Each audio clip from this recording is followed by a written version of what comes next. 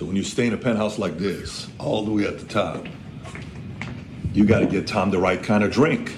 Samuel, can you please serve Mr. Ellsworth the proper drink? By the way, this was not set up.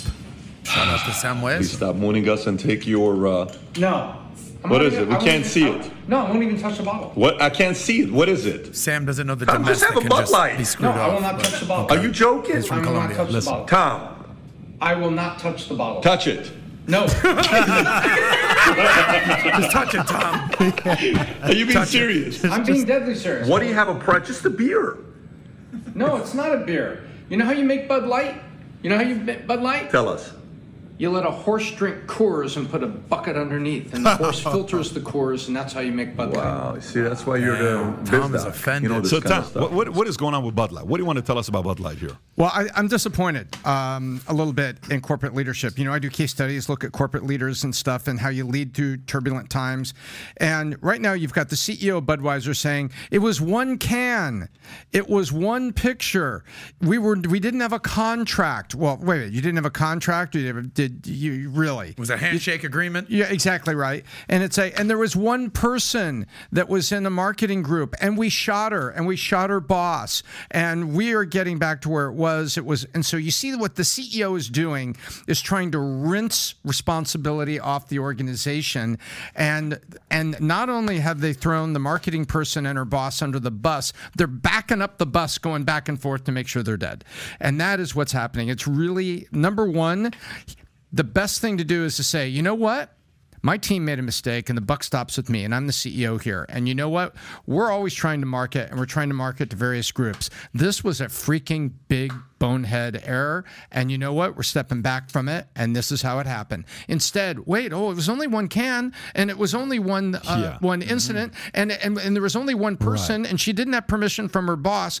Does that sound like a weak, leadership? You do the Vault conference, you talk to leaders all the time, Pat. Does that sound like a weak leader running from blame or a strong leader coming to the microphone? You know what this, last night you and I had a very good conversation together for 45 minutes, okay? And we're watching a Miami Heat game. He's giving me commentary. I needed help, so he's kind of telling me, watch this place, all this stuff. Yeah. But I told him something last night. I said, in life, here's what mistake we can make and you shouldn't make. You have to take a stand and have a position. When you take a stand and take a position, what happens next is there is opposition. You take a position, there is opposition. Position, opposition. Great, that's natural. Hey, I think Michael Jordan's the greatest of all time. You're a moron. LeBron's the greatest of all time. That's opposition. I think the Yankees are the greatest organization of all. Steinberg, are you kidding me? It's really the Dodgers. I think I'm the Muslim this, Christian. Did you know that? That's the opposition, right? Okay. Bud Light took a position. Their audience are male, white, military, wanting to drink. Last thing they want to think about is just politics. They just want to drink, have a good time. They love America. They want to go to a bar. It's not expensive beer. They want to hang out, have a good conversation. Most people, when you think about Bud Light, you think about a great conversation in a moment you shared with a friend, right? Then these guys try to increase their ESG score. And Bud Light, Anheuser-Busch, ends up having a perfect ESG score, okay? One of the best ESG scores in America. Do you know what they just did? The ESG score organization came out and said, I don't know if you saw this or not. They came out and they said LGBTQ group slashes Anheuser-Busch's perfect rating. They had a perfect rating after backtracking on Dylan Mulvaney's Bud Light controversy. So what are they doing now? Now they're backing up and they're saying, yeah, I don't know if we support what they're doing now. They went from a perfect score of 100. Only 20 companies, I believe, had the perfect score of 100. So here's what Bud Light did. You already had your loyal audience that's been loyal to you for decades, but you also wanted to win over the CEI Corporate Equity Index score and increase that. You know what happened? You lost both. Not only did you lose your customers, but you lost the people that you were trying to please. Mm-hmm. That's what happens when you conform. People see through it and they say, it's bullshit. We don't like what you stand for. You don't have a backbone. Dude, I'm stepping away. So they lose 28%. You know who gained 28%? All the other guys. Mm-hmm. Coors and everybody else. Your customers went elsewhere. And for America's pretty forgiving, so I think eventually they're going to get over it and kind of be like, yeah, whatever. But it's going to take a minute. And the only way they can do it is by firing the current CEO, firing the current CMO, firing the VP of Ops, showing the fact that you fired everybody in that department, making a public announcement that we don't care about our ESG score, our CEI score, our DEI score. If you don't do that, those people are not coming back. But if you do that, and you replace them with a better CEO, better VP of marketing, better board, they're going to come out and say, here's what I love America. Here's what I believe in, da-da-da-da. And look, we just want to make good beer. Bud Light's made great beer for many, many years. That's what we want to get back to. If you show that you don't care about wanting to please these guys, I think customers will show back up. But that's going to take a year or two to do. 100%. And Budweiser USA is owned by, Anheuser-Busch USA is owned by InBev, which is a giant beer conglomerate that also owns Stella Artois and many other... Corona and many other things. The list and goes you're on right. and on and And on. what InBev needs to do and says, we didn't buy you to pee in the pool. We bought you to keep growing as one of the dynamic brands that lines up like Coca-Cola and others with the last 100 years of Americana. It's a very American, iconic brand. And InBev needs to do exactly what Pat just said. Said, you, and you're done. We bought you not to do this. And you guys have just puked on your own shoes. This is over. So here's the thing. So I want to give a little bit more context to this. This actually falls in line with something I'm launching in the next couple of weeks. So everybody, go to stopwoke.com. You'll see what's going on. Stopwoke.com. Put it in the description in the comments. That's great that you got that domain. So here's the thing. In a couple of weeks, we're going to launch what I'm calling the Corporate Fairness Index. Okay.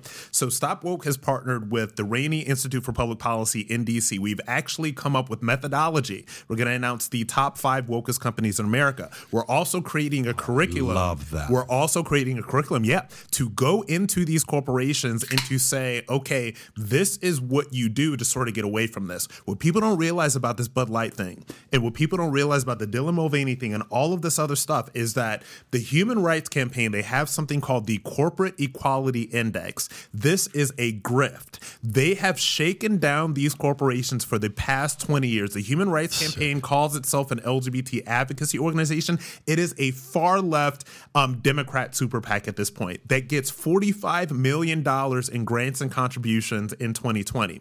I personally know for a fact that they have shaken down a major bank to the tune of 9 figures when they threatened them with dropping their score.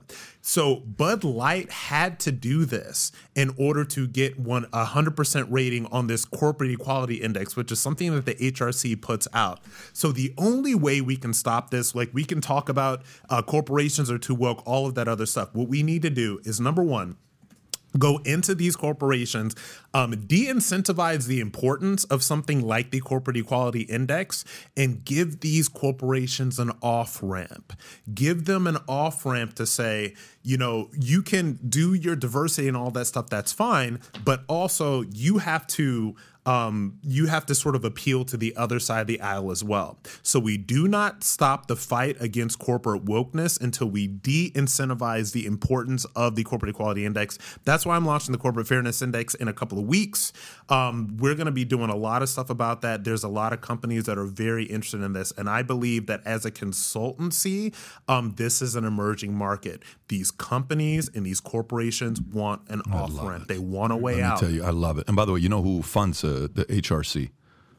Democrats. Open Society Foundation. And you know who's Open Society? Soros. He gave him $100 million in 2012. We're not even talking recently. $100 million in 2012. But go ahead. You were going to say something. And one of the things that as I'm literally going to the swamp tomorrow. Yeah. I'm hitting up donors and I'm doing these presentations and all this stuff. So when I'm hitting up donors, especially conservative-leaning mega donors for organizations like Stop Woke that are doing this stuff, that we're building this Corporate Fairness Index up and we're going to do this work, the first thing that they say is, oh, well, don't we already have this? Don't we already have that? Well, I give to this politician, I give that to politician. When you said that the Human Rights Campaign is funded by George Soros and his Open Borders Society or Open whatever society, The left, these people fund all kinds of organizations to the tune of billions of dollars. And we don't have very many things like this on the right that are things that are, advocating for our agenda. And the reason why is that we have a donor base, as conservatives that are so consumed with get this politician in, get this, all this other stuff. The change that needs to happen in this country, and this is the last thing I'll say, I know I've been going on a bit of a tangent. The change that needs to happen in this country is a cultural change. It will start with the culture, and the politicians will follow. It is not the other way around, and this is what people need to get. So I love it. This is what I'm going to tell these donors. StopWoke.com. We got it all over the place. Rob, Yes. respect to you Yeah, on what seriously. you're doing. Appreciate that. Can we get a little sneak preview of the top 5 most woke companies? Give us something to work with here, guy. I do not want to spoil anything. I got a couple places that have the exclusive. One place that has the exclusive. I will say that these are companies. I know that the top 5. I know 2 in the top 5 are household names. Got it. Household names. So I hate to disappoint you, but what we did is the last 3 months we've been trying to increase our ESG score and our CI score, and this is what we did. This is what we did yesterday. If you want to play this clip to try to increase our ESG score. Who is it? Who knows? Hey guys, what's up, Pat? What's up, guys? Oh my God! Want a beer or something? Vinny Mulvaney in the house with them legs. Yeah, what's up? Look at that. Look at you, dog. Chicken legs, Vin. Oh my God! Get it, boy. Look at Where you at, Bud Light? I'm gonna go get a Bud Light right now. They're Go giving get them away. sponsorship. We'll see y'all done. Holy, that's a good look. Yeah, so That's a good. You just increased our ESG score. You're amazing. I love you guys. Take it easy. It's crazy. He was walking around like that all day yesterday in the office. I'm like, he comes in, I'm in the conference. I'm like, what, bro, what are you doing? He's like, we're doing a skit. I'm like, okay, makes sense. All right, let's go to the next story here. Tom, Jamie Dimon warns souring commercial real estate loans could threaten some banks. And by the way, when he says that, interpretation, we're about to buy some more banks. Exactly. So JPMorgan Chase raises concerns about commercial real estate loans, cautioning that certain locations, office properties, construction loans could pose problems for banks. Dimon states the offside in this case will probably be real estate. It could be very isolated. It won't be every bank, despite historically low loan defaults. Dimon highlights the impact of rising interest rates and changes in the working environment on commercial buildings, especially in markets like San Francisco. He believes there will be a credit cycle, stating, my view is it will be very normal with the exception of real estate. Dimon advises banks to prepare for higher interest rates, urging them to plan for rates going as high as 6 or 7%. That's not something people in the real estate business want to hear. Tom, what other insight do you have on this story here? Well, let's take it from the CEO office in the penthouse, and we'll take it all the way down to your house. First of all, let me translate for Jamie Dimon. I read it, and I was able to translate it. There are some failing banks that have some furniture that will look great in my office. And so it's basically what's about to happen. It's basically... for the last 9 months, JP Morgan has been basically like Batman, that when Janet Yellen and the Fed are in trouble with banks and failing and everything, they turn on the bat spotlight, and Jamie Dimon comes to the rescue and helps them pick up the pieces of these banks by taking parts, assimilating them into JP Morgan, and then the rest of the things, the depositors ended up being protected by the federal government because the deposit that was beyond FDIC limits, government took care of it. But what Dimon is saying here is that he's saying it without being inflammatory. The banking crisis is not over because the interest rate crisis isn't over. And we all know what's happening in commercial real estate. It's getting rough. And Rob, I sent you a follow-up email, which was the mortgage highest rate since early March. Take a look at this, PPD. For people, if you happen to be driving and you can't see what's on the screen right now, it's a chart showing the interest rates, and we had a bump up at about 6.75% in February. Now we're about to have another bump up after we came off the spike, which was October, November. We were above 7, about 7 1/8. And so the interest rates in homes are not going down, even though we talk about the Fed that maybe Jerome Powell has been up to see the cheerleader for the last time this year, and interest rates are going to be flat. What's really happening right now is the interest rates and mortgages are actually ticking up a little bit, and the houses are still not moving. And we're going to be a lot of headlines over the course of the summer about things going on in banking. So it's still going to be tough for people to sell houses. It's going to be tough for people to get mortgages in new cities if your job moves and you're laid off and you have to go somewhere.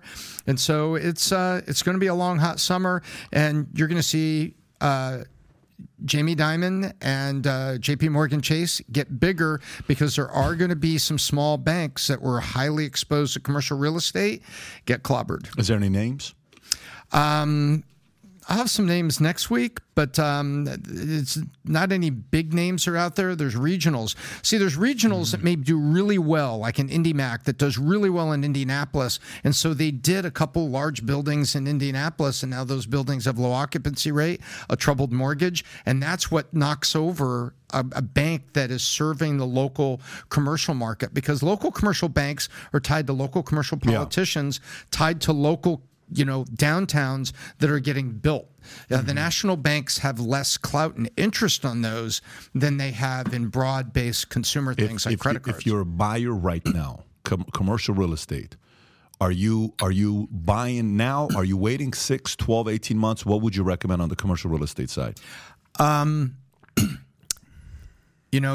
Oracle of Omaha says when it's raining outside, run outside with a wash tub.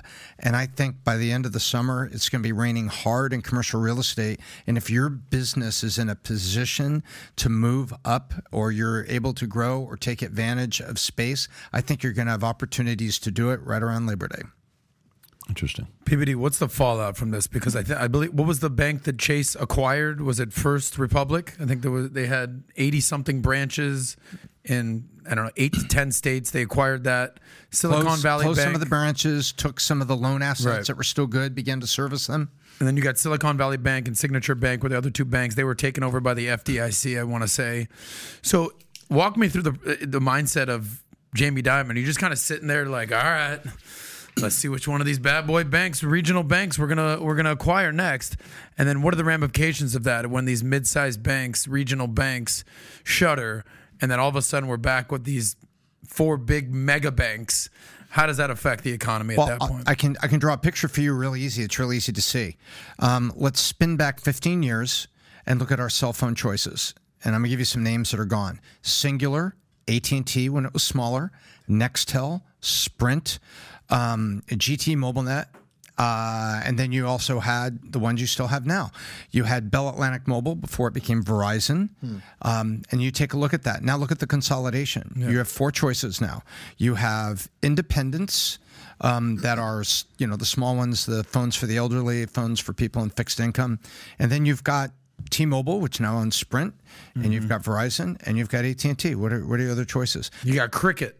Cricket is one of the small ones to serve a certain populace. The same thing's happening in banking. What you saw happening in mobile phones is what is happening in banking. What you saw happening in cable TV. Remember, you had all these different choices, and all of a sudden, you got Dish, and you got DirecTV on satellite, and then you got whoever's got the cable in the street, probably Cox or Comcast, and suddenly you didn't have very many choices. OTT democratized that. As long as you get internet to your house, you can choose anything. But the same thing is happening with banking. So how will that affect the average consumer? If they're like, all these banks are being consolidated, I'm left with only 4 choices. Well, on my podcast, I pointed out that I said, look, if you have a local bank that really serves businesses well, and you have a first name basis, and they give you, all kinds of loans and support for equipment, make the relationship there, but also have an emergency account with money in it, and make one major payment a month, maybe your building rent, and have that with Chase or with B of A. Good feedback. Every Monday morning at what time? 11:30? 11:30. Eastern Standard Time. BizDoc. Next story here. Looming existential crisis for cable news. This is a Washington Post story. Cable news declining influence and troubled business model are evident as TV viewership drops and cord cutting accelerates.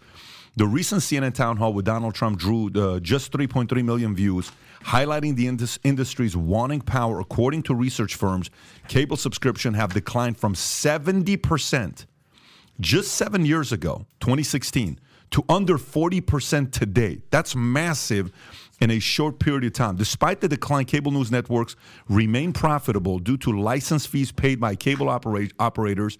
However, as cable subscribers continue to decrease, license fees may become unaffordable for operators, posing a threat to the financial foundation of cable news, while networks have ventured into digital platforms, streaming services, and apps have yet to match the popularity and profitability of traditional cable. The future cable news is uncertain, with the industry grappling with challenges in adapting to streaming and appealing to younger viewers. This is pretty wild that that's taking place. Rob, what are your thoughts on this? I have lots of thoughts on this.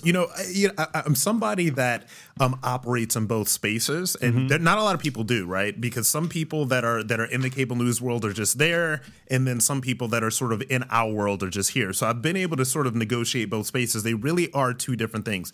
The fundamental problem that I see with the cable news networks, and they're interchangeable at this point. You can switch out any of them.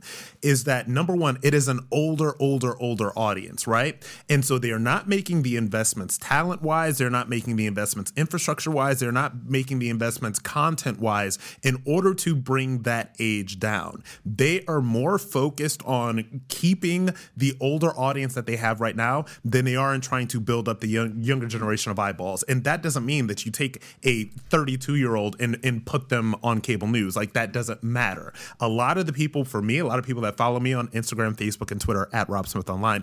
But a lot of people that follow me would not see a lot of my cable news clips if I did not, package them up and post them on my social media. This is a huge problem. Now, what I think is going to happen is that maybe in the next 12 to 15 years, when places like Valuetainment are built up, when places like DW, like all of these content hubs, these people are going to, see their declining relevance, and they're just going to start gobbling these companies up, right? But yes, they are becoming less and less relevant because the people that are the youngest people that come up to me on the streets or that are my fan base or whatever, like, they're finding me on Insta, they're finding me on TikTok, they're finding me on YouTube. These people don't know what cable news is. And I think that as media people, again, we live in this bubble where we give these networks kind of like a lot more relevance than I think that they have to people that do not live in this world, because people that do not live in this world could care less. They're on their phones. They're following their people on Twitter, Insta, Facebook, YouTube, whatever. Adam. Yeah, I mean, if you just look at these numbers, it's almost shocking. If a company, if you did any company, Tesla, J.P. Morgan Chase, pick a company, Amazon, Apple, the list goes on and on. If you said that cable subscriptions have declined from over 70% of households as of 2016 to now under 40% today, okay? What is that, a 40% drop, give or take? That's massive. Yeah, but over 40. Massive. Yeah. Okay, now let's go 5 years from now. If it's at 40% now, using that same math, now you're at 20%? Yeah. At what point are you just completely out of business and bankrupt? It's pretty shocking, and I love how they say here, the future of cable news is uncertain, with the industry grappling with the challenges and adapting to streaming and appealing to younger viewers. Uncertain. It's only one thing. Pretty certain that it's completely in decline. Well, it's only one thing. Only one thing is making cable news people stick around. What, That's sports. YouTube? No, it's Oh, sports. It's sports. So what Phoenix Suns did, if you can pull up Phoenix Suns are moving away from relying on media to control them and cable. They're launching their games to be played on an OTT, their own OTT, the Suns. Do you realize what'll happen if these guys succeed? If they go away, everything you need to know about the Suns' new media deal and the NBA's RSN problem. So if these guys get away and they say, hey, if you want to watch the Suns play, $9.99 a month. Okay. If all of a sudden 1 million people in Phoenix or nationwide that like the Phoenix Suns pay $9.99 a month or whatever the dollar amount is, now they're making $120 million a year off their OTT, and they don't need to put that anywhere else. They own rights.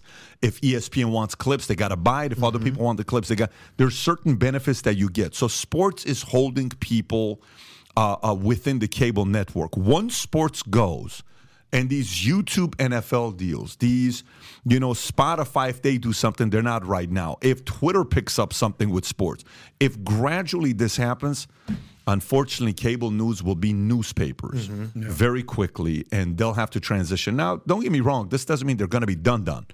Some of these guys behind closed doors are working on, creating their stuff, moving their stuff from a cable to OTT.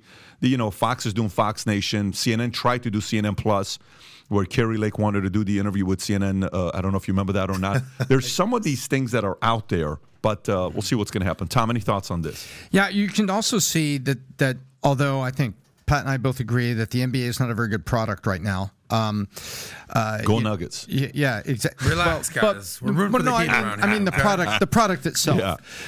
You also see things happening. For instance, I believe it's the Portland Trailblazers. They're the first NBA team that the classic thing was a notable sportscaster doing play-by-play, and then maybe a retired player or someone who's incredibly respected in the game doing side-by-side color commentary.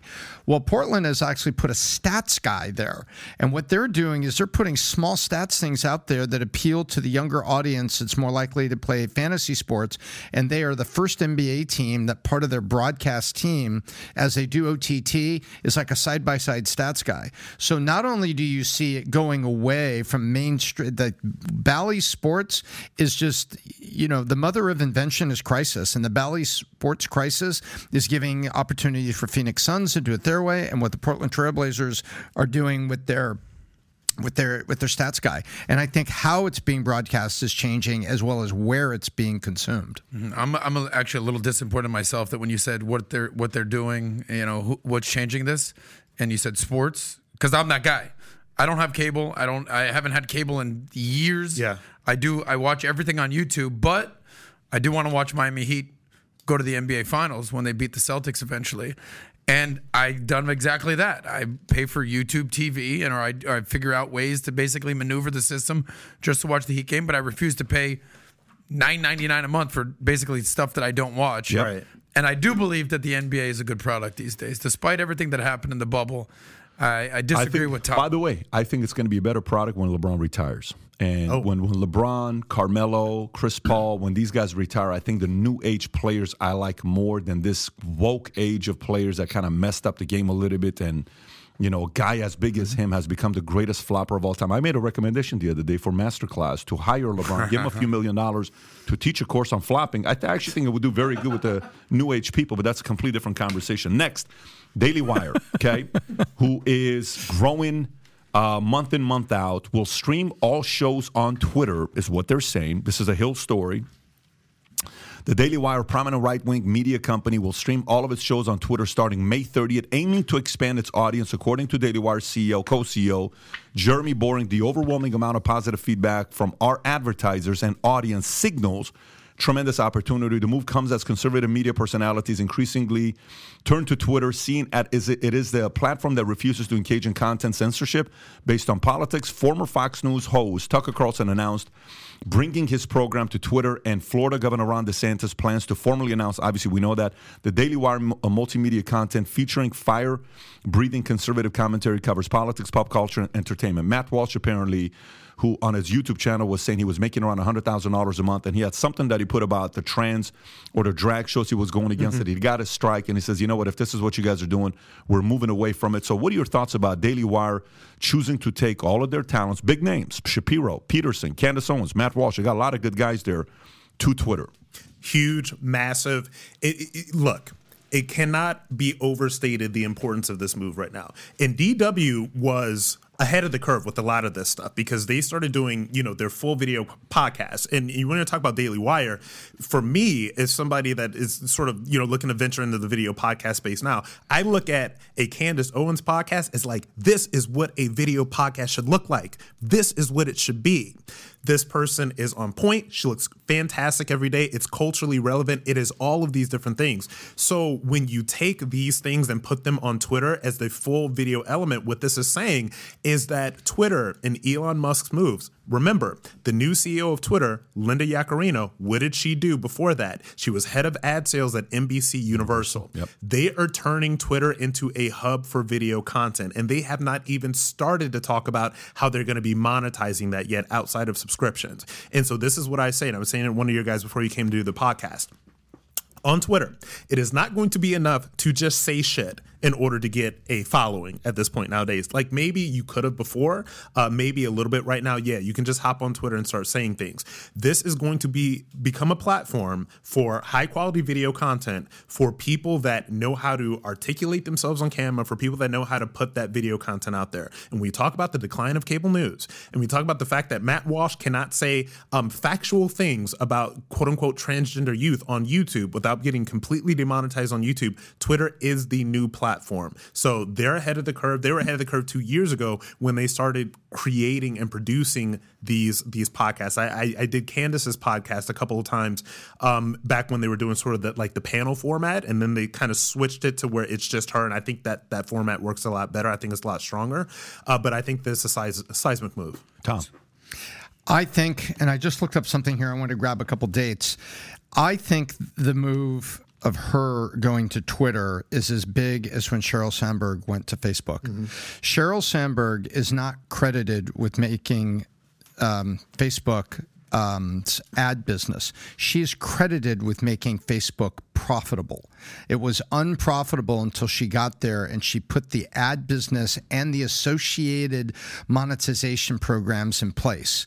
And she did so without diving in and changing what was on Facebook. The product guys were the product individuals were responsible for that, led by Zuck himself. And I think that that's what's going on here. I think that she's looked at it. This is how they're going to monetize it. And that, Elon Musk knows what he wants to do with the product. He knows what he's adding to the product. And I think he's been pretty sensible about it. So I think this is as big as Sheryl Sandberg going to Facebook in 2008. She made the company profitable in short order, and then they put her on the board of directors in 2012. Well, let me just give kudos to you, because this bleeds right into the previous story, which is, speaking of Meta, Facebook, Twitter, everything that you're talking about, Linda Yaccarino and Sheryl Sandberg. The story from Fox Business is reports of Instagram making Twitter competitor, prompts comment from Linda Yaccarino. You've been very critical of Facebook, where basically all they do is just copy what their competitor's doing or buy their competitor, and they just make something different or improve upon it. And that's essentially what Instagram, they're like, holy shit, Elon's onto something. Linda Yaccarino, the new CEO's onto something. We're just going to follow in their footsteps, which basically bleeds into the previous story.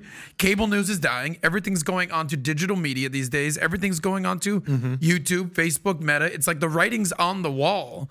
And Elon Musk is essentially leading the charge here. It's been there. And let me make a point about Facebook. I think that a lot of people, Facebook is seen as stodgy and old and irrelevant, whatever. So I've got about closing on 500,000 followers on Facebook. I do videos on Facebook every single day.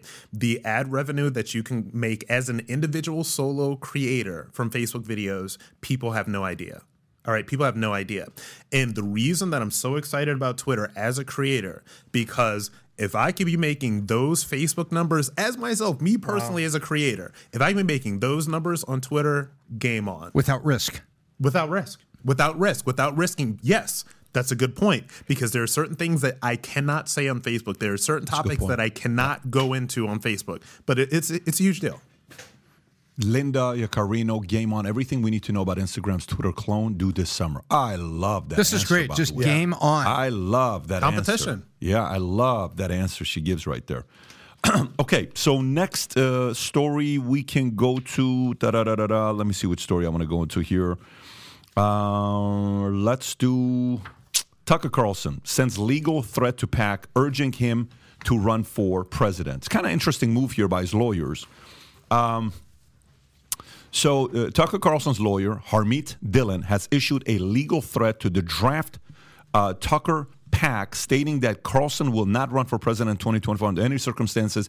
Dillon warned the group to cease its effort and vowed to use legal means to protect Carlson's rights and supporters. The Draft Tucker PAC released a video and ad urging Tucker to run for president, praising his ability to combat leftists in both parties, and comparing him to the late Rush Limbaugh. Dillon responded on Twitter declaring that the PAC was unauthorized and criticizing Newsmax for airing the ad. She warned donors about being deceived and urged them not to contribute to the PAC. This PAC is unauthorized, fruitless to contribute, getting ripped off. They owe their viewers better than this. Rob. Look, it's a scam PAC. And obviously, it's a scam pack, and Harmeet knows it. Harmeet is a deeply, deeply intelligent woman, so she knows what's going on here.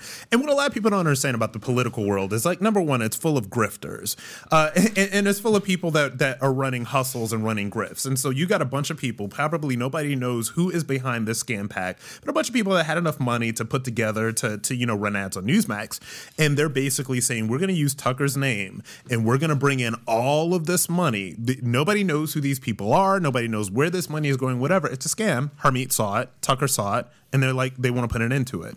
And is this normal? Is this common? Does this happen? Oh my God. yes. Are you kind of in the swamp? Okay. Oh my goodness. Are they trying to, is this an organization that sincerely wants to help Tucker run, or no? They're just trying to make some money? I believe that these people are trying to make money, and they're trying to use the biggest name in our space, probably one of the biggest names in America, to do it. This is what Sebastian Gorka was talking about yesterday with Correct. Trump, and how basically the parasites just latched onto him and just trying to siphon off money from Trump world. They are political consultants, and if it's an even numbered year, they make even more money. Yep.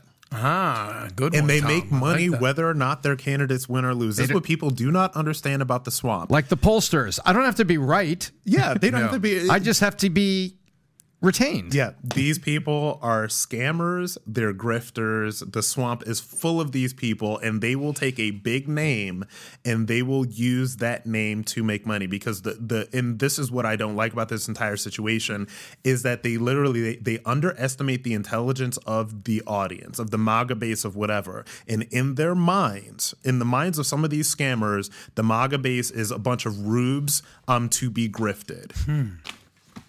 Interesting. All right. Well, I can tell you there's a lot of people that would like to see the guy run. But I know that's not what he wants to do. He wants a different life. If he did, I think he's got a big following. I actually think he would bump into the number 2 spot overnight. I think he's that powerful of a guy and likable. Because remember, the key word is what?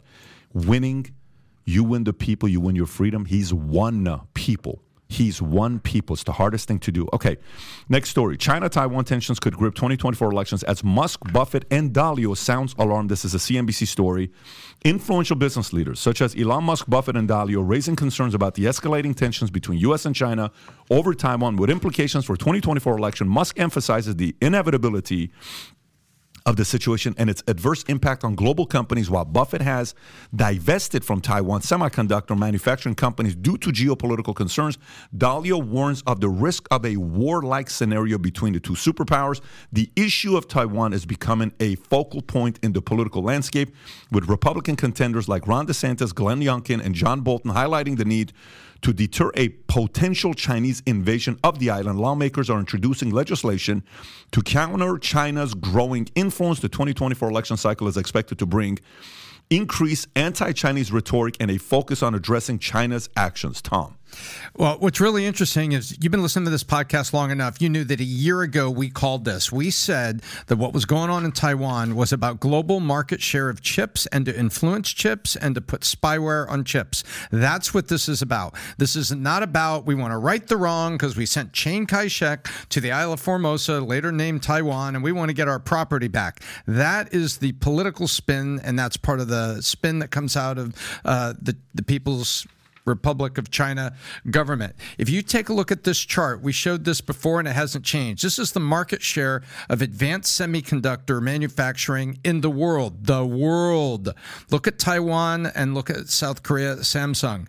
That is almost 80% of the world. And we've seen announcements coming up because people are waking up to this and realize it's not about China taking back Taiwan because it's their beloved island and homeland. They want the chips. And so when China, you saw that we covered it on the podcast about 3 weeks ago, right? Apple made an announcement they were making a deal with India to manufacture iPhones in India. Now Apple's announcing they want to make a deal with Broadcom to get chips.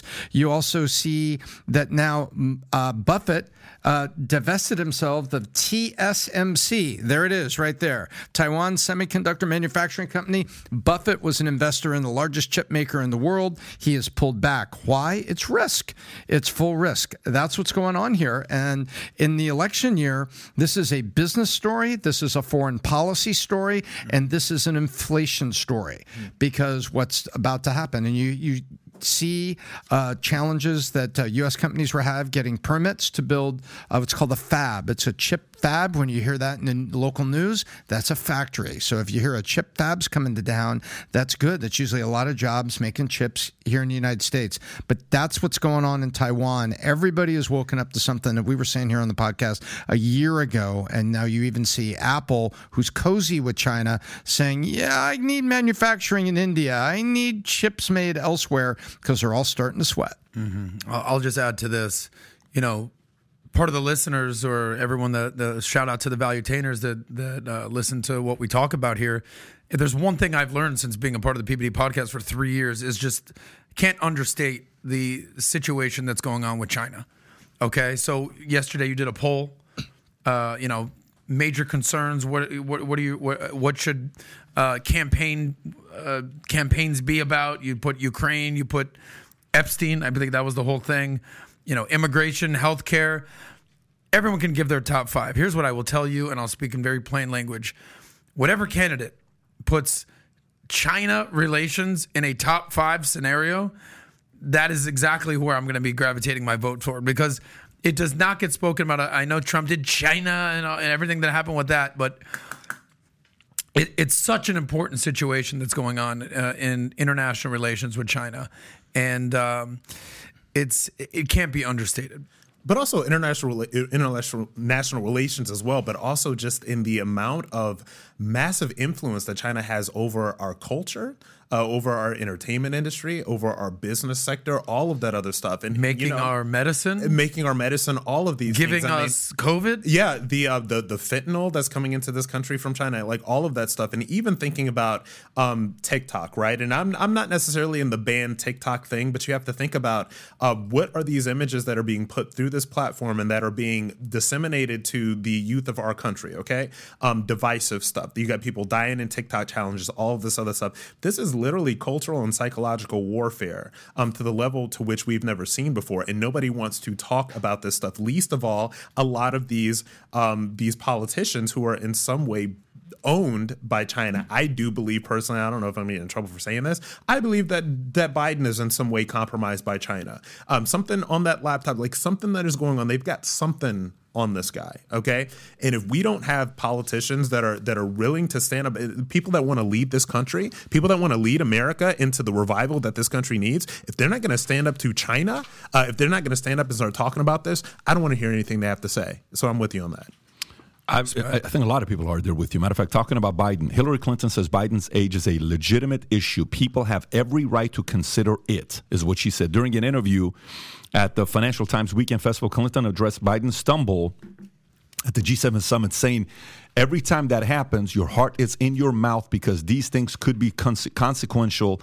Is that a concern? It's a concern for everyone. While other Democrats have dismissed age-related concerns, Clinton expresses her belief that Biden can be reelected, stating, I obviously hope he stays very focused and able to compete in the election because I think he can be reelected, and that's what we should all hope for. Then Joe Biden peddles his worst lie in front of U.S. Marines during Japan trip, which this is just uncomfortable. It's awkward. It doesn't make any sense to make this kind of a blunder.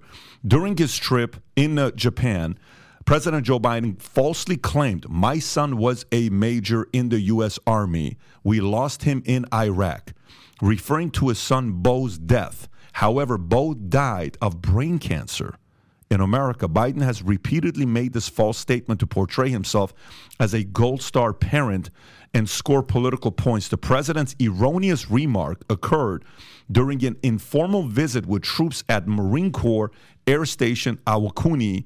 The traveling press corps was kept at a distance, and the White House did not release an official transcript, potentially allowing the error to go unnoticed by the public. The fabrication has been previously called out, including by the New York Times. Biden's false claim diminishes the sacrifices of those who died in combat and is seen as shameless and disrespectful. Equating his son's death from cancer with the deaths of soldiers in Iraq and Afghanistan is deeply problematic.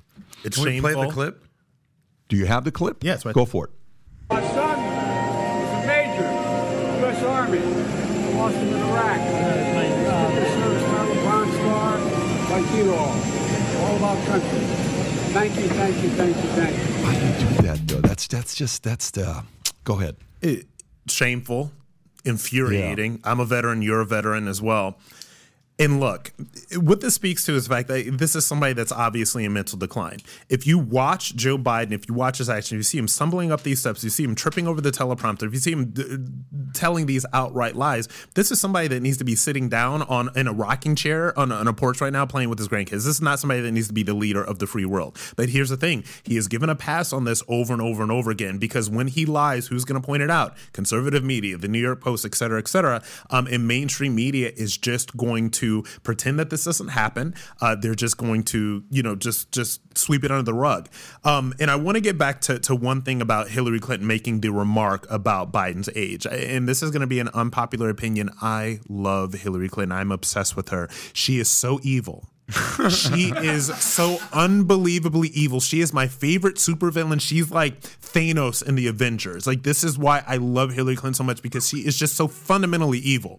And what you have to understand about a supervillain that is as fundamentally evil as Hillary Clinton is, that there is not a word that comes out of her mouth that does not have a political motive behind it. She knew exactly what she was saying right there. She knew that these remarks were going to go viral. And there is a point. There is a reason behind her talking about Biden's mental decline and his cognitive decline and all of this other stuff. Does that mean that she's trying to get in? I don't put anything past Hillary Clinton at this point.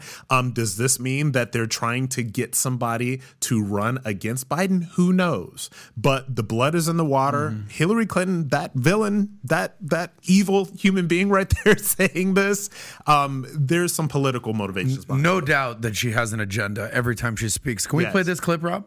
Yeah, it's like, is she running or is she still pissed at him? That's what I was thinking when I heard it. Can you raise the audio? Turn that up. They're whispering. He didn't use the railings. Jill wasn't there with him. It's really that low? The time that happens, your heart is in your mouth because these things could be consequential. Is that a concern? Well, I mean, it's a concern for anyone. And we've had presidents who've fallen before who were a lot younger, and people didn't go into, heart palpitations. But his age is an issue, and people have every right to consider it. But, he has this great saying, and I think he's right. Don't judge him by running against the Almighty, but against the alternative. And I am, of the camp that I think, he's determined to run. He has a good record that 3 years ago people would not have predicted would have gotten done. He doesn't get the credit yet that he deserves for what is happening out in the country. By the way, but people call a lot of people as the greatest poker players of all time. Is there a better poker player than her? She's got a 2 and a 10, and she'll look at you as if she's got pocket aces. Yeah. There's not a better person in the game than Hillary Clinton. She may be the greatest poker player of all time. Look, guys, this is what I skilled politician. She is a skilled politician. She is. This is what I tell my audience all the time. My problematics out there. I say this all the time. These people think that you are stupid. These people think that you're dumb. These people think that you do not know facts. These people think that you will believe everything that they tell you. So when Hillary Clinton sits on that stage and she talks about Biden having a good record, the expectation is that the people that are watching her are dumb enough to believe everything that she says. She by the way, I wonder if it's comedy. I wonder if she thinks people are dumb. And I wonder if people actually buy what she has to say. Next story here. Reparations fight roars as some cities push $1 million payments to Black Americans are civic obligation. And so the battle of reparations intensifying in the United States. This is a Fox News story with discussions at the local, state, and federal levels considering $1 million payments to Black Americans. Representative Cori Bush and progressive lawmakers have introduced the Reparations Now resolution calling for $14 billion in reparations, citing a moral and legal obligation to address the impact of slavery on Black lives. Reparations initiatives have emerged at the municipal and state levels with proposals for direct payments and assistance programs. The California Reparations Task Force recommended $1.2 million payment to eligible Black residents, while Evanston, Illinois approved a plan to provide $25,000 for home repairs or down payments to qualified Black residents. Critics argue that reparations should not be pursued and that they divert attention from addressing critical issues in black communities. What are your thoughts on this? Look, there's a lot of thoughts. Number one, no greater than Bayard Rustin, who is a legendary icon of the civil rights movement. He's one of the ones that co-founded, that co-organized the March on Washington. And this is Bayard Rustin said this in the 60s. And he said that his father was not a slave, nor was his grandfather, something like that. So he, in his mind, reparations was a silly conversation, that we need to move forward from that. And so, look, you have to understand that this is how the left, this is what the left does, and this is what Democrats do when they're trying to appeal to black Americans. They have nothing substantial to offer black Americans in terms of policies. They know that their policies are actually detrimental to the lives of African Americans. So what do? Every election year it comes up, here's the handout, here's some reparations, here's this, here's that. I don't know how long people are going to fall for it. Look, when I came out as conservative 5 years ago, and, you know, like, you saw the Vice video and all that stuff, and I was like, you know, right, like, you know, black people, like, we got to wake up, all that other stuff. 5 years later, I do not know, because they somehow continue to keep falling for this, right? And if they continue to keep falling for this stuff, the Democrats are going to continue to keep pushing it. And one more point that I'll make about quote unquote reparations is that we have seen billions of dollars that the federal government has given in terms of programs to help advance African Americans, in terms of welfare stuff, in terms of all of this other stuff. And what has that really done? All right. Like, it hasn't really done a whole hell of a lot to benefit, you know, lower income black communities across the country. And the issue that these communities face is, again, not a political issue. It is a cultural issue. The great Alan West, I was watching one of his videos from my Facebook page yesterday, and he made this, he basically was debating with this college leftist, and he basically said the fundamental problems in the African American community are not going to be solved by the government. They're going to be solved by the family structure. Why are there no men in the house? Where are the family structure?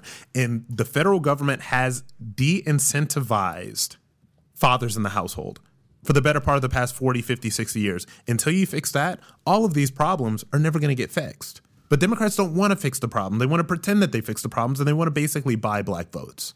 It pisses me off. You know what? I'm going to follow that up with some facts here. And also, we need to look no further than our vice president, who was a proponent of the California 3 strikes laws. And it was 3 strikes, and then you spend your life in prison. So if your third conviction, your life in prison. But drug distribution convictions counted as a full strike. So an 18-year-old individual sells 2 ounces of marijuana before it's legal. That's a strike. And it was Kamala Harris that pushed that in California, and it disproportionately, imprisoned for those relatively minor drug distribution offenses. I'm not talking about fentanyl. I'm talking about pot, talking about marijuana, grass. And she put an enormous amount of men of color in the California state prisons. Yeah, Kamala the cop. That's it. You ever see those memes? It was like Kamala Harris and the Kamala the cop. Yep. Well, let me ask you. I feel like you're a good person to ask about this. I'm actually here representing all black people. Of course, that's why I'm using you as your representative. That's exactly why I'm asking this question. I'll be over here. They're talking about $14 trillion in reparations. Okay, what's our GDP? 22 trillion. So we're talking almost 2/3 of our U.S. economy, GDP, going towards reparations. Yeah, and also, dummies, where is the money coming from? I want to go math here. I'm not trying to go, identity politics. I'm not trying to call anybody names here. I want to understand, where's this money actually coming from? You see California, in San Francisco, didn't Dodgers go there recently? They're talking about giving people $5 million checks. How is this being funded? Fundamentally, they want it to come from the tax dollars. And here's the thing: like, if you we got a fucking debt ceiling, we can barely pay our own freaking bills. But the states can't do it. $31 trillion in debt. Where is this money coming from? Yeah, so I want you to understand. I want you to understand. Just a small thinker over here, just trying to come up with some trillions. I want you to understand the reasoning behind what they do it, and how this also ties into sort of the anti-capitalism, anti-millionaire, billionaire rhetoric that they also try to push to leftists. Okay. So on one hand, they're going to say, you are entitled to reparations because you're so black and you're so oppressed and the legacy of slavery and the trauma and all of that other stuff, and you're entitled to this money. You are not meant to think where the money is supposed to come from. Okay, it's obviously going to come from taxpayer dollars. It's obviously going to come from the federal government, right? But if you have a group of people that are so anti-capitalist, anti-millionaire, anti-billionaire, whatever, they're never really good. They're not thinking about tax. My ex-best friend was a total Bernie Sanders leftist. He was perfectly thrilled to just take taxpayer money. These are not the people that are going to be paying for that stuff, right?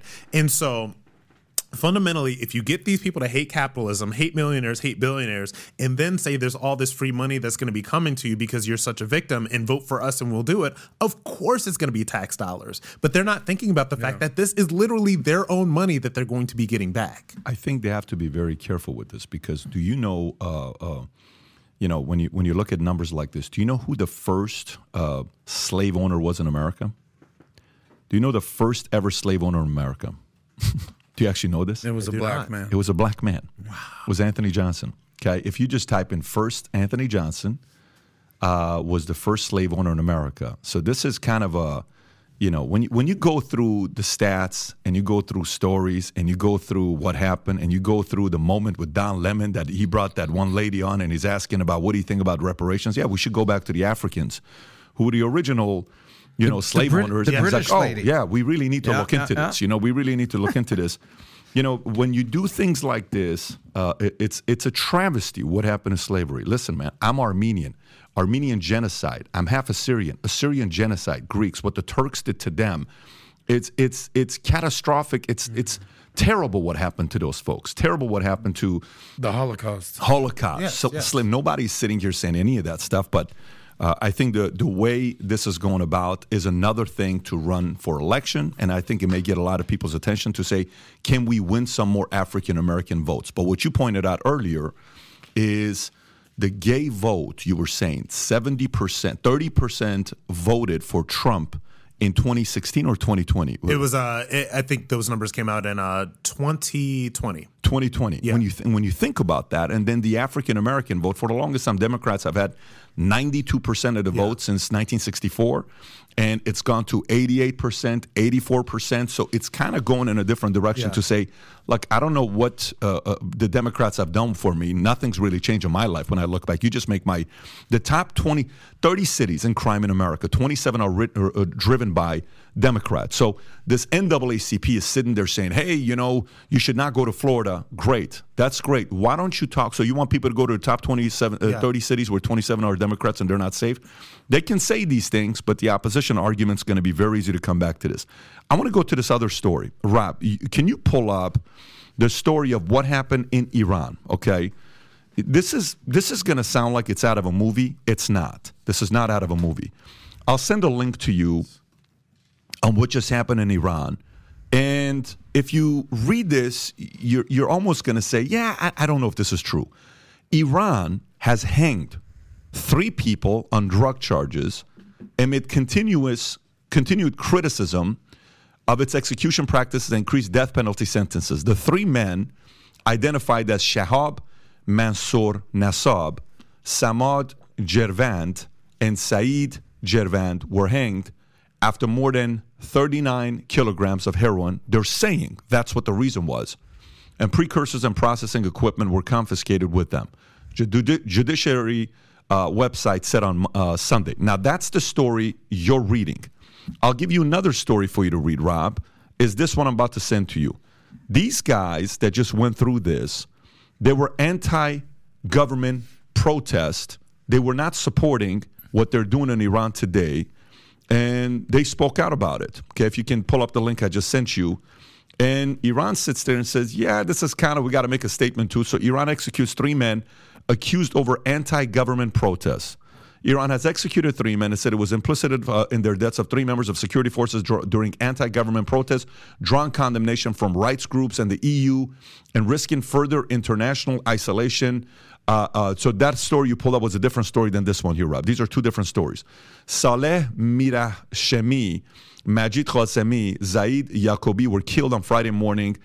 The Tasnim agency reported crowds had gathered outside the prison where they were being held on Thursday night As rumors of their imminent execution grew, cultural figures inside and outside Iran, as well as family members, had stepped up a campaign over the past weekend to halt the executions on the grounds that Iranian authorities had failed to produce definitive evidence of the men responsible for the deaths of 2 members of Basij parliamentary force and law enforcement officers on 16 November. So it goes and goes telling these different stories. Go on Twitter now to see what's trending right now. Go on Twitter to see what's trending right now. Go to Twitter and see on the right what's trending. If you go to more of them to show, one of them should be King Reza Pahlavi, is trending 17,000. On my screen, it shows as number 3. If you type in King Reza Pahlavi, you may have a hard time spelling that. Here's what's going on with Iran. When events like this happen, Iran just a year ago, they had so much momentum with what was going on. You're seeing Reza Pahlavi, the son of King Reza Pahlavi, the gentleman right there. He and I have had multiple meetings together, had multiple conversations together. People in Iran are starting to worry about what's going to happen, and he is all over the place right now, talking about the fact that this is an opportunity for Iran to be freed. We can live in a country like America for people that complain about America. When's the last time you went outside and you said, you know what, they're hanging 3 different people today outside of D.C.? Yeah, you know what happened? These guys talked against the president, and they're hanging them. What? You're serious? That would never happen. Just out of movies. No, that actually just happened in Iran. Those types of things are still happening in countries like Iran, and it's such a weird position for them to be in, because on one end, parents want to see Iran be free again, but the fear of getting their kids to be motivated by this, and they go out there and all of a sudden like, man, I lost my son. The parent doesn't want to experience risking something like that. So you can encourage them and say, look, keep fighting. It's like, you're not even in here to know how ugly it is. What do you mean keep fighting? It is a decision they need to be making. But one of my dreams is to one day take my kids to Iran, to Khiyaban-e-Hojat, and show them where their father was raised, and I lived there 10 years, and how the history of this empire, that they went from being where they were at to the king building Iran into a place where women finally had a voice. But it'll be interesting to see what happens here. I like seeing him all over the place. The son talking about this. There's more and more momentum going on there. But this was a tragic event that just took place in Iran this week. And this is amazing perspective. Something that that really clicked for me is when you shared the story of when you first came to America and your mom was watching just regular news, and the commentator was saying something negative about our president. And what was her reaction? She says, poor guy, they're going to kill him tomorrow. Because that's normal in Iran. You don't talk against, presidents. That's just not something you do in Iran. You don't do that. In America, it's normal. In America, it's a business model. Like we're doing it today. Last 2 hours. This is what we've been doing today. I'd be homeless otherwise. You wouldn't be homeless. Maybe 5 of us outside today. So it's like, hey, Rob's going to say, look, I'm just working here, man. I wasn't doing anything. I'm just having my drink and enjoying it. But it'd be me, Adam, Rob, and Tom outside of ITM, and a statement being made. Talk about us one more time. That would be the case in Iran. Okay? So I'll wrap up with the story from Wall Street Journal, get a couple commentary, and wrap this up. Does God exist? Only half of Americans say a definite yes. This is a story on page 18 if you want to go to it. So only 50% of Americans are certain about the existence of God, according to the General Social Survey. This marks a decline from 60%, over 60% in 2008, indicating a shift in religious beliefs. The survey also reveals that 34% of Americans never attend church, the highest figure recorded in 5 decades. Additionally, the number of Americans claiming no religion has increased from 27% in 2022, up from 19% in 2012. While religious affiliation and church attendance continue to decline, belief in some form of higher power remains prevalent.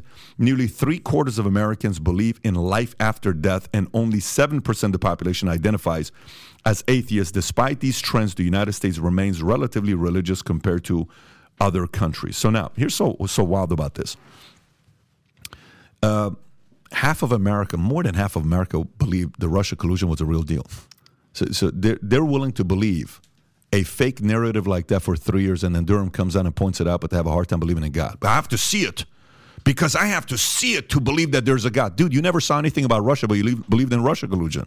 What do you mean you have to see it? No, but there was a little bit of Russian stuff going on. No, there was nothing going on. It was just something that you believed in. So the second concern here is the following. You know who historically governments and establishments always feared? Who they've feared?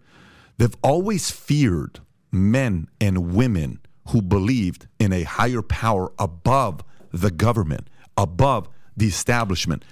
The establishment doesn't like that because the establishment secretly, their desire is to be God. Mm-hmm. Their dream is to be God. Their dream is to be feared. Their dream is they're jealous. It says God is jealous. The establishment is way more jealous than God is. They want all the attention. They want all the control. They want all the limelight. The difference between a relationship with a God where it's, free will, you and I get to make some dumb choices, and we do on a daily basis, and we go through that and we pay the price for it. The establishment doesn't want to give you the free will. The establishment wants you to do what they want you to do. They want to control you. So, for me, there's a part of this that for some people that are listening to this, everybody falls into one of three categories. You're either part of the oblivious camp, which is a big percentage, let's say 80% is the oblivious camp. What is the oblivious camp? Man, I don't have time to pay. I don't really have an influence. You think my vote really counts? I just want to have my beer and watch a football game. And you know what? I don't even know what's going on with Bud Light. I'll go to Coors and Heineken. I don't know what's going on. The oblivious crowd, okay? Number two is the anti-establishment crowd. The anti-establishment crowd, historically, who is in that camp? Let's give some names. Andrew Jackson, anti-establishment crowd. John F. Kennedy, the Kennedys, anti-establishment crowd. Ronald Reagan, anti-establishment crowd. Ross Perot, anti-establishment crowd. Trump, anti-establishment crowd. Bernie Sanders, anti-establishment crowd until he caved. Elon Musk, anti-establishment crowd. I can go on and on, give you so many different names. Ronald Reagan, out of all the money that was spent in his campaign, he spent 9.6% of his own money to put into it. Trump was 72%. Ross Perot was 97%. Didn't take any money from anybody. When Kennedy was running, his father said, I will use 100% of my life savings to make sure my son ends up becoming a president. He only ended up using 50% of the entire campaign. I think it was like $25 million at a time where Joseph Kennedy was worth $400 million in the 60s. So you look at some of these things, and you look at Hillary Clinton. You know how much money she spent on her campaign? Zero of her own money. You know how much Biden spent on the campaign? Nothing. They don't go and use their own money. They use money from other people. They're the establishment. They're controlled. You have to know the direction of faith. You may say, Pat, what does this have to do with God? This is what it has to do with God. I'm a pretty paranoid guy. I'm a skeptical guy. This is what happens when you're Middle Eastern. You naturally have a hard time for the establishment. You naturally have a hard time with faith, church.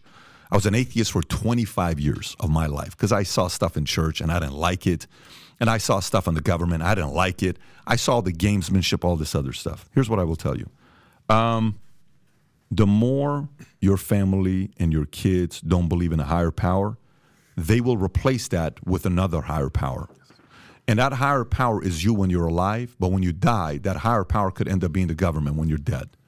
I would much rather have my kids make the mistake of believing there's a God, and when they die, they realize there isn't, than risk my kids not believing there's a God, and they make the government being the God, and then risk being controlled, and we die, we're like, shoot, there was a God. The risk is better having faith in your life because you don't fear powerful men. Men of faith don't fear the establishment. Men of faith don't fear dying because they believe there's afterlife. Men of faith speak in a complete different way than men of the establishment. If there's ever been a time, ever, I told you last night, what did I tell you last night at 10 o'clock at night? What did I say to you last night? I said a lot, but the church part, what did I say to you? Go to temple, go to church. Temple. Yeah. I'm not even a Jew. I said go to the temple. You're a Mormon, you're not going to church? Go to your church. You're a Catholic, you're not going to go. You're Christian, you're not going to go. You're Muslim. I don't care what it is. I will much rather have a person believe in a faith. This is not a faith debate. We need more people believing in God. This great nation of America, the miracle that it ended up becoming where so many of us have won and gotten the rewards of these men and women who sacrificed that came before us. These men and women casted a vision that the only thing that gave them the credit that this is possible, that it can actually happen, was God. And then we wake up a 270-year-old company called the United States of America. By the way, for the longest time, it was a corporation. America was founded as a federal corporation is what United States of America is. You can look this up. This idea with these men and women that became what it is today, and other countries that have been around a lot longer than we have, then we beat those guys. Yeah, I don't think that happens without God. So if you believed in Russia collusion for 3 years, you can definitely start believing in God. You don't have to have all the facts to want to believe in God. Your life's going to be a lot better. You're going to become a better parent, better leader, better spouse, better friend, better in every possible way. Anyways, Tom, thoughts on this story here with Wall Street Journal?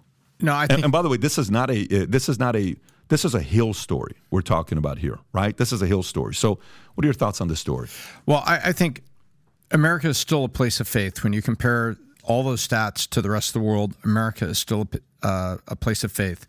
And I think that if all of us would turn to our faith tradition, I think we would be treating each other better. I would think that we would be calling on the people we elect for higher standards of integrity, or hell, just to have a standard of integrity. And I can't agree with you any more stridently with what you just said and how you summed it up. That this is the time to lead your family, to lead your friends, to lead your community, and standards of faith, integrity, and character are found in faith in big stacks, because faith can drive character, character drives people then come together and form organizations called businesses, civic groups, friendships, communities. Final thoughts, guys, before we wrap up here. Rob, it was great having you on the podcast here today. Gang, we're going to put the website again here, stopwoke.com, stopwoke.com. Go to it. We'll put the link in description, chat, comment section for you to go to it again, stopwoke.com. You can also follow Rob. All his social media platform links will be below. You can find him at Rob Smith. Is it online? Rob Twitter? Smith online. Rob Smith online. Is it the same as well on Instagram? It's the same everywhere. Same everywhere. Uniform. Perfect. Rob Smith online. I'm on a trip right now. I got to go to New York. But you got what? You got a podcast here this week? I've got a podcast tomorrow, and then next Friday is the live event with Fresh and Fit. That's right. Next Friday is a live event with Fresh and Fit here, I think June 2nd, if I'm not mistaken. June 2nd, get your tickets now. Thursday night or Friday night? Friday night. Ladies, party, the craziness, the arguments, fights. All that. If you like that kind of stuff, you don't want to miss this. Go to 5990live.com. I love it. Tom? And Monday is Memorial Day. We'll be enjoying a little bit of a picnic, and so I believe it'll be Tuesday afternoon that the BizDoc podcast You're doing a is picnic? back. Like literally an old school picnic? I think He just took me visually to a place sitting in the grass with a picnic, and you're making sandwiches, stuff like that. And ants. And Tom, stuff. I've got and one mosquitoes. wish for you on Memorial Day, and it's exactly what Pat said. I want you to, this weekend, I want you to be with your family, and I want you to get your freak on. That's right. There you go. That's right. Rob, when's our next podcast? I don't even know what our next podcast is. We'll be back next Tuesday. We'll be back next Tuesday. Yes, sir. Fantastic. Have a great weekend, everybody. Take care. Bye-bye. Bye-bye.